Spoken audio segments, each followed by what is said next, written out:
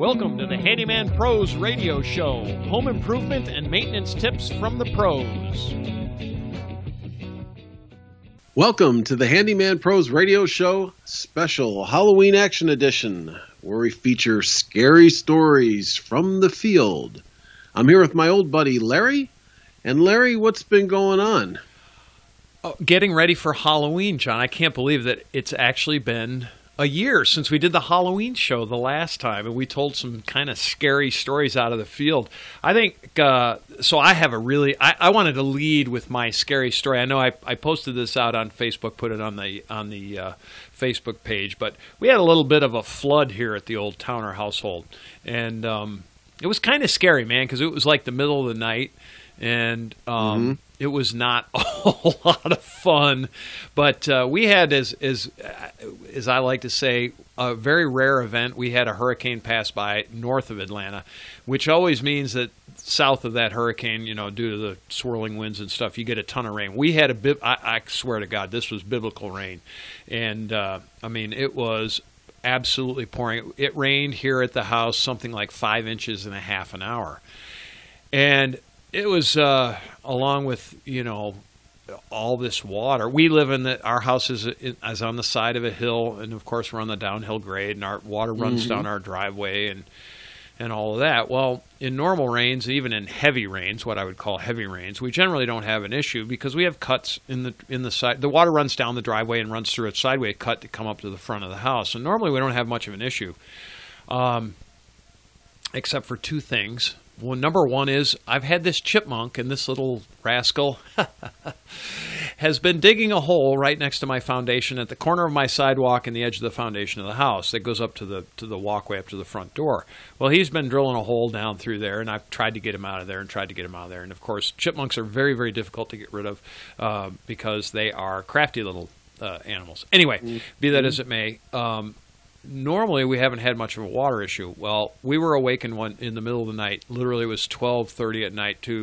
The wife woke up and she heard this drip, drip, drip, and she got up. And for whatever reason, she walks over to the edge of the house, and I mean, she steps on the carpet, and it's like squish, and I mean squish, like, you know, water pops out around her feet. Very nice. Yeah, fabulous. Just so of course she wakes me up, and I mean, I'm like, what day is it? What time? You know, I'm just yeah. And I go running upstairs, and I turn the lights on, and I open up the front door, and I mean, this water is coming down the sidewalk like I could have put a canoe in it. I swear to God. I mean, I kid you not. Yeah, it's not even an exaggeration. exaggeration. White caps on it, huh? I mean, it's not even an exaggeration. And this water's coming in, and of course, I'm watching this chipmunk hole, and it looks like the drain on the shower. It's swirling going down into the chipmunk hole, and I'm like, oh, you got to be freaking kidding me! So I had a piece of old carpet that I live in a house that looks like the Clampetts. You know, we got junk all over. It's not junk, but I had this piece of carpet. So I take this piece of carpet, literally, and I mean, I walk out in the rain, and this is 2 feet out off the front of my house. By the time I lay this carpet down at an angle to take the water to divert it into the yard so the grade runs out around the house. Now, we had just talked about checking your grade, right, on your house to keep water from coming in your foundation. Well, I had already done that, and I didn't think that this chipmunk hole was going to turn into a 4-inch drain, which is about how big it is right now, right down into the base of my foundation. So anyway, I take this piece of carpet and I lay it diagonally across the sidewalk, and I divert all the water into the grass off above the foundation. And lo and behold, the water stops dripping in the house because now it's running out and around the edge of the house, right? I mean, to kind of give you the visual because this is radio, or it's voice only. But unbelievable amounts of water. So for the next, I don't know, 2 hours, I fortunately, Larry the handyman has a wet dry vac, right, John? You've got one too? Mm-hmm. I spent 2 hours vacuuming water out of the carpet. I took 5. My shop vac is 7 gallons in capacity. I took 28 gallons of water out of my carpet. That's how much water I took out. 8 o'clock the next morning, because, I mean, it rained, not only here, it rained, you know, all over North Georgia on this day. It just absolutely drained. I'm like, I am going to be standing at Home Depot's door at 8 o'clock in the morning, and I bought 2 blowers and a dehumidifier, and I was one of about 5 people that I saw in the store that day with all that stuff, and I was like, I'm so glad I'm here at 8 o'clock, because by 10 o'clock, all this stuff's gone, right? You weren't the only one, so that was a real trick or treat Yeah, huh? trick or treat, surprise. Like, just what I wanted to do in the middle of the night, vacuum 28 gallons of water out of my carpet. Anyway, long story short, we put the dehumidifier in, we put the blowers on, we vacuumed a little more water out of the carpet in the morning, a little bit, not much. We got most of it the night before, and got the dryers on it in less than 24 hours, had everything dried out. So the story ended up being, we got a free carpet cleaning out of it because the water, we sucked out so much water and dirt out of the bottom of the carpet that we cleaned the carpet for free. But that was kind of scary, John. I got to tell you, it was a lot of water. Man, it was a lot of water. Wow. Well, I had the same, the same thing happened here one time where before I had diverted the water away from around my basement, it came in my basement. It was, it's one of those very rare events when it really, really rained hard like we just had. I mean, that was a total. Now, when I lived, all you folks that live in the subtropical climates of, like, for instance, Miami and stuff, you get a lot of rain at once. Yep. And so you're kind of used to it. And so when I lived down there, I was used to it. But here it hasn't been that bad, but for many years. And all of a sudden, we get that stray tail of of a hurricane come through. And that happened to me one time, and it came up and right up into where the brick meets the foundation, and just came right up in there. I mean, it was really bad. So I hear you, man. I hear you. I was down there, same thing, ripping up carpet actually, and sucking it out with the shop vac. Yeah, buddy. So what other scary stories do we have for Halloween, John? Yeah. Well, I know that you've got a couple. I'll tell you that, and I probably told this before. I was working on a guy's washer and dryer. It was in his garage, and I had to open up the wall, and I don't know what kind of a skeleton fell out of that wall. Was it human? It was something pretty big. I don't know. I don't think it was a femur or anything like that. But, a human. But it was pretty big, and it hit the floor and kind of exploded. I had never experienced that. That was kind of eerie, But I will tell you that the other day, speaking of the gopher holes, gopher are holes. The chipmunk holes. I had one, and I had we have those great big black rat snakes, and that thing was going down in that hole after something, But I mean, they get big. This thing must have been like 6 feet long. And why do you know that, John? Tell me why you know that. Yeah, he's pretty big. Well, I've had him around here. I'm a pretty good judge of those things by now. But he was going down in there, and he just had about a foot of his tail sticking out of that hole. So I grabbed the tail, and he was not happy. No. He was shaking that tail like a rattlesnake. Yep. And I started to pull him, and I started to pull him back out of that hole. I don't know what possessed me to do that, but don't try this at home, kids. It's not safe. Generally, not safe. Yeah, out comes his head, and he's looking at me, and he was not happy, but it was kind of fun. I was like, okay, well, So, did he bite you or not? No. All right. So, folks, if you're not familiar with snakes, all snakes will bite you.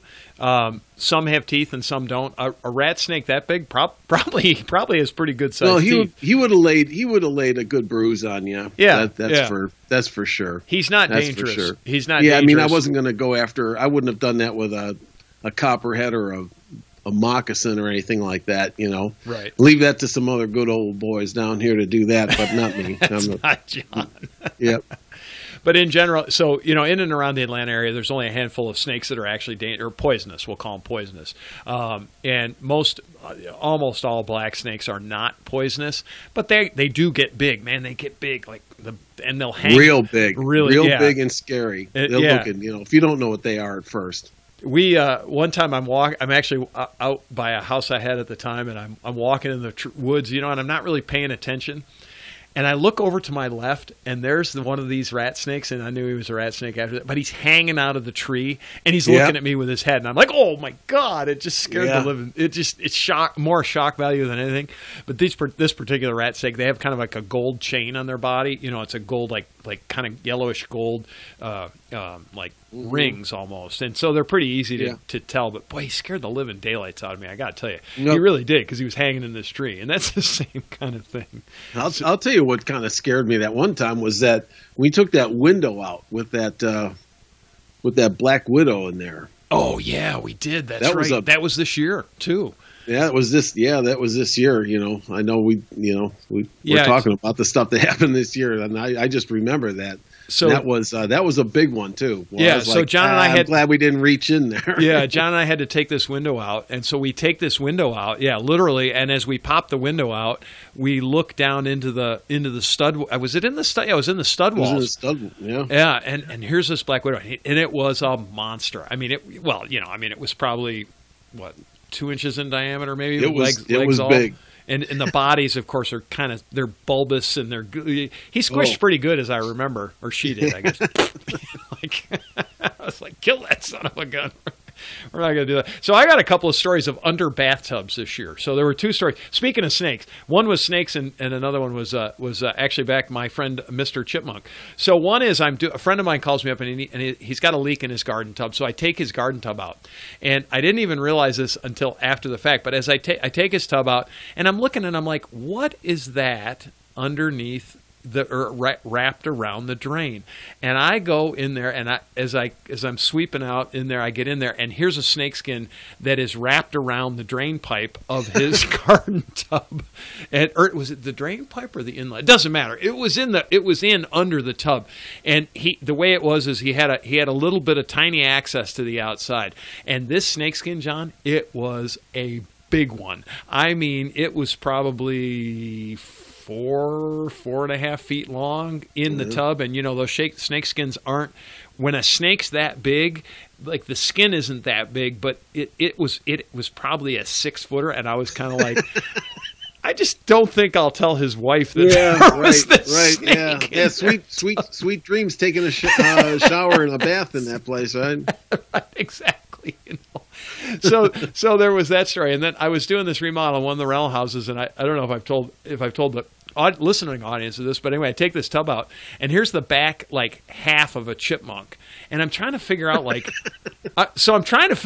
number one, why is there half a chipmunk in behind the sink, and then I'm trying to figure out I understand that the chipmunk could have gotten up in there and died, but why was there only half of him? Well, therein is the scary part. I don't know what ate it. Now, I have seen rats in that place, and I'm not sure if it wasn't a rat. I don't know, but something ate half of that chipmunk and left his legs and tail under my tub. So that was kind of scary, because I'm like, what ate that? What actually ate that? So anyway, yeah, so that's a good one. John, what other stories do you have that were scary from this year? I think that everybody experiences those weird noises in their house, and especially when you're by yourself and you're just kind of laying there in bed and you hear things creaking and bumping around and things like that. And we'll do a show at some point on some of the noises and what they're caused by and how to fix them and things. But I will tell you, one time I had the weirdest, strangest noise in this house, and I couldn't figure it out for months. And it sounded like it was coming from the outside, and then I'd walk around the house and try to find it, and I'd go outside. I couldn't find it. I'd come back in. It was just the weirdest thing. And it turned out to be a weird howling, not whistling, but a howling of the return register vent. And I just bent one of the fins and it stopped. Wow. But that thing, it was the weirdest thing. You could hear it all over the first floor of the house, but you couldn't pinpoint where it was. It was like a hidden, weird, groaning sound somewhere in the house. It was like, man, it was really something. I've never experienced that before. Sometimes you'll hear, a lot of whistling from your furnace, which means, you probably got a clogged filter or something like that. So, but that was a weird thing, And folks out there, if you're hearing a lot of scratching and stuff, you probably have animals in your house.